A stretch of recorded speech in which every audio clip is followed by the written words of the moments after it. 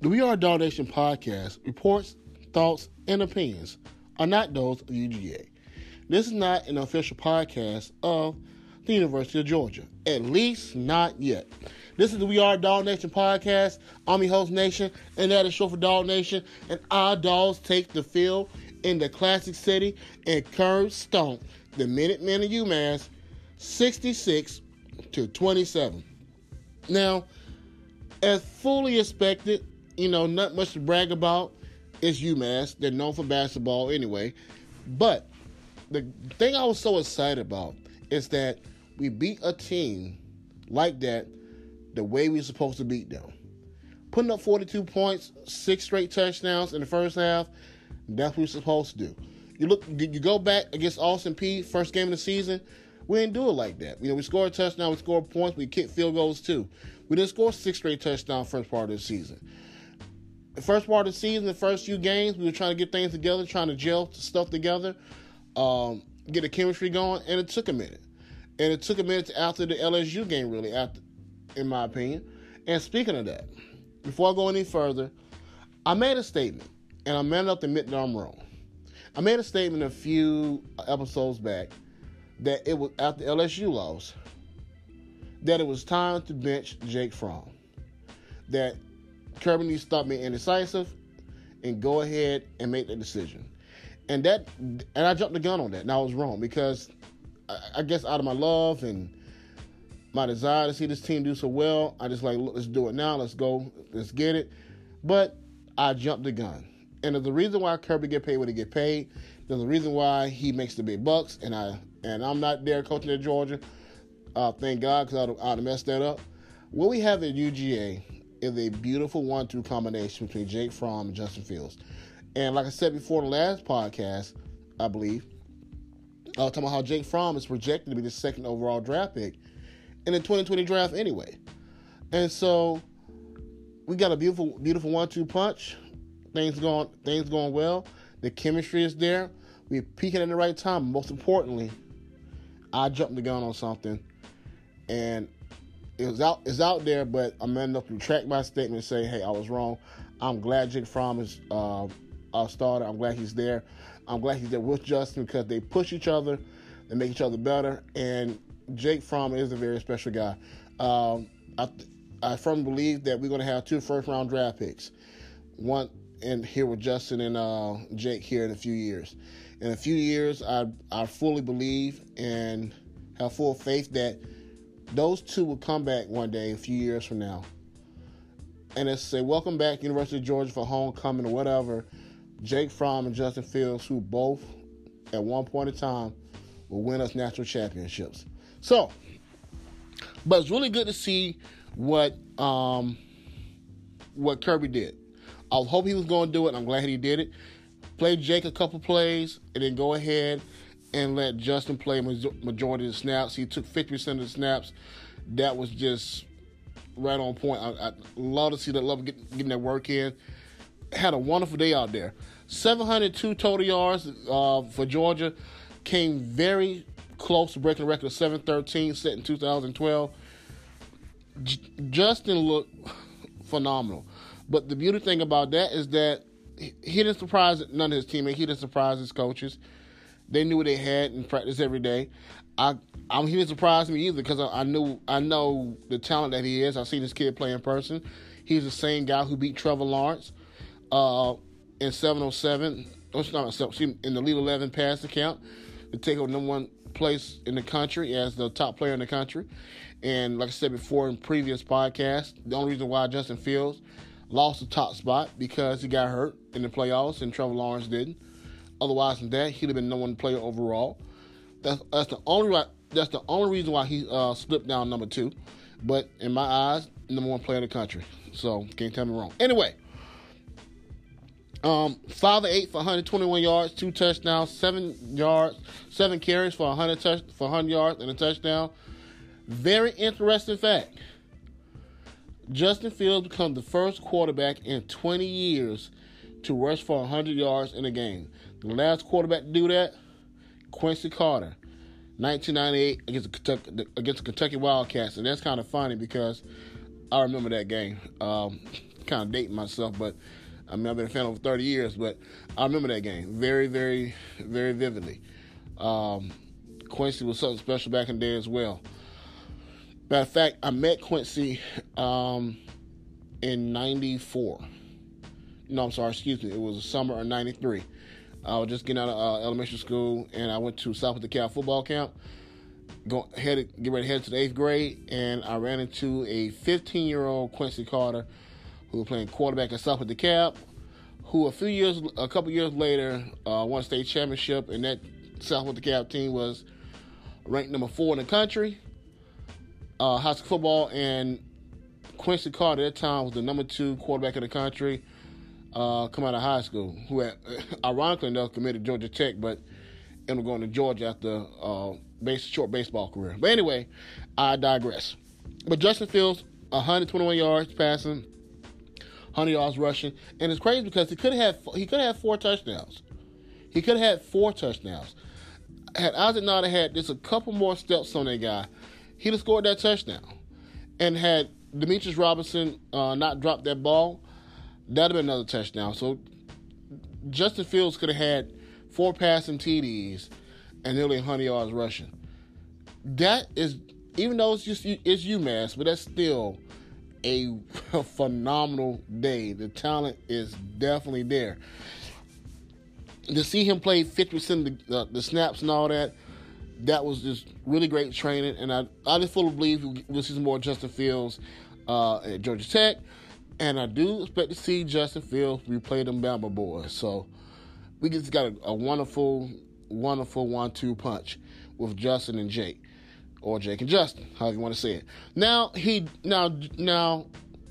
Justin did take a little bit of, fun jabbing and criticism, because apparently Justin Fields is at practice always bragging about how fast he is. Tell it, the other running back say, I could play running back if I wanted to, and all this stuff. Very physical, 230-pound running back. I mean, I don't know if y'all remember, but that one run, he took off down the field and almost scored on, ran right over that free safety. He lowered his shoulder and like, look, I'm coming for you. Just nasty with it. But I'm like, look, I know you're 235 pounds or whatever, but I need you to stay healthy, so stop doing that. But anyway, just a phenomenal day for Justin Fields. What he was doing, the pass he threw to McCole Hartman. Oh my God, when he first threw that ball, I said, okay, he overthrew him. I thought that ball was going into the stands. It came out like a rocket launcher. And to see him, on the money. Oh my God, that ball was pretty. So, yeah, I think college football whoever we play gonna be shaking their boots, because we got a great 1-2 punch. But anyway, then McCole Hartman was saying, McCole Hartman and Holyfield was kind of giving him a hard time because, hey, you got caught from behind and, you stumbled and all this type of stuff. And even Jake Fromm said he was a little disappointed because, he wanted to see him take it to the house too. So this is a team this team support each other. And then Justin tweets out after the game, all praises to the man above. Great team win. This young man, he's balled in. He's been balled in. He came to Georgia, enrolled early, knowing Jake Fromm had just helped lead the team to the SEC championship game. So fully aware of the competition in front of him. So I don't think he's going to transfer at all. I think he's staying at Georgia. And it's just a bunch of noise. Kirby has done a wonderful job in controlling that situation and getting under wraps. He has just done a wonderful, wonderful, wonderful job doing that. So, coming up next, I want to kind of get into some more freshman talk and think about some adjustments that we all saw, and I'm glad the defense is taking some adjustments. A little injury report and a little trolling on the part of our great coach there on SEC Network. So don't go anywhere. Be right back. And we are back. Man, one thing that has me extremely, extremely excited. The gifted youth on this football team. Oh my God! I know we got a shot at winning all this year. It's very, very possible. And let me tell you something. If we win it all this year, which is possible, yo, I'm calling it now. It's a three-peat. Because if you want to beat Georgia, this is the year to do it. Because next year, it is going to be otherworldly. We are going to be even nastier. This is the year to get us. So, man, I'm excited about this youth here, man. Some of these freshmen. Let's start with one of them in particular. The defensive tackle, Jordan Davis, 6'8", 335 pounds, clogging up that middle, making plays, coming in, starting. Okay, let me give you an idea. Let me give you an idea how good this guy is and how raw he is, how good he is. So, Trenton Thompson, he was supposed to be the big-time defensive tackle, former number one recruit in the country, all that good stuff, 5-star recruit, all that good stuff. Tyler Clark outplays Trenton Thompson last year. End up, taking a lot of snaps for Trenton Thompson. But Jordan Davis comes in and plays in front of Tyler Clark. I'm like, oh my God. We got some depth on that defensive line, that team. It is just a lot of great playmaking. But Jordan Davis is going to be a beast. He's just a freshman. Oh my God. Oh, it's the year. I'm telling you, they better get it this year because it's going to be hard. If they don't beat us this year, we're three-peating. Mark my words, we will three-peat. But anyway, the adjustments on defense. Starting Eric Stokes over Tyson Campbell. Tyson Campbell is struggling. And if you all remember, DeAndre Baker struggled as a freshman. But Tyson Campbell is struggling, and he's going to get together, but he's very talented. But Eric Stokes, who was the redshirt freshman, who really studied hard and took the steps there and got a good year of training in before that, he is really showing off. Eric Stokes is doing a great job at cornerback, replacing Tyson Campbell. But Tyson Campbell pretty soon will be having his starting job back, but he'll probably have it back realistically, where I see things going, next year. But I'm thinking it's probably going to be Tyson Campbell and Eric Stokes playing both cornerback positions. Let me tell you something. Tyson Campbell, I just found out, ran a 4.27 40 in high school last year. Eric Stokes is the 100 and 200 state champion from the class of 2017 in the state of Georgia. Once those two guys become oh my goodness, they're going to be shut down corners.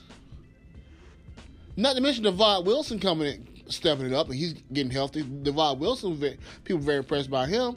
Not to mention some other cornerbacks that's coming in 2019. We're going to be deep. Oh my goodness, we're going to be really, really deep. Now, it seemed like for a moment that Jeremiah Holloman, I mean, he's still doing very well, but Jeremiah Holloman looked like the next big-time receiver for Georgia. But good Lord, Tyler Simmons. Tyler was onside Simmons. He's looking like a beast. You got Roddy Riley, who's a beast. Terry Godwin, who's great in his own right. Mecole Hardman, we all know how great he is. That wide receiver room is deep. I mean, deep with talent, deep with great young talent. And to look at, and now I understand why D-Rob, although he's a former 5-star, although he went to California and started as a freshman doing well, I understand why he having trouble getting on the field. Drop passes happen. I hate he dropped that pass, but I did see a play where he got kind of blown up on a blocking assignment. I was like, you got to get that blocking, now I'm going to stay on that field. We got some wide receivers, man, who are very physical, who can block, who can catch, do all that good stuff. And it seemed like any wide receiver can have that game. So you can't really focus on Jeremiah Holloman. You can't focus on Mecole Hardman. You can't focus on Terry Godwin. You can't just focus on Tyler Simmons. it's just so many ways that we can win, we can beat you. And then I'm looking at Otis Reese, who's another freshman. You know, you look at his highlight tape, he knocked folks back. And he's doing it now. And one thing that Jonathan Ledbetter said about the young guys are hungry. They have this strong desire to get it right and be perfectionists. Oh man. I'm sorry, that gets me really excited about the future. And then James Cook coming to the game. I mean, the UMass, I feel almost sorry for them. They had no chance to breathe. I said it's gonna be 74 points last week, but they almost really put up 74 points. James Cook come and scored 2 touchdowns. And the last touchdown he did, his vision, James Cook's vision is phenomenal. I look when he ran that ball. You go back and look at the highlights. Look when he ran that ball. You don't run the run he made, make the run he made without having great vision. So I'm like, hold on. Let's put this all together. You're talking about having chemistry. A great 1-2 punch, especially next year with Jake and Justin. Getting Zeus back healthy. Having Zamir White coming back healthy. Having DeAndre Swift being healthy. Having James Cook in there. Maybe Holyfield come back. Oh. Putting all that together? Oh, buddy. It's going to be a problem. A problem. But one funny thing here I want to get to before I get ready to close out.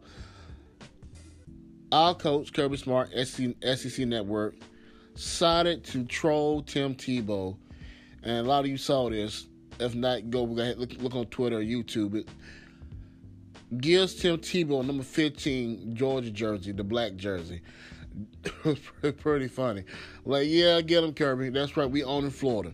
We own Florida.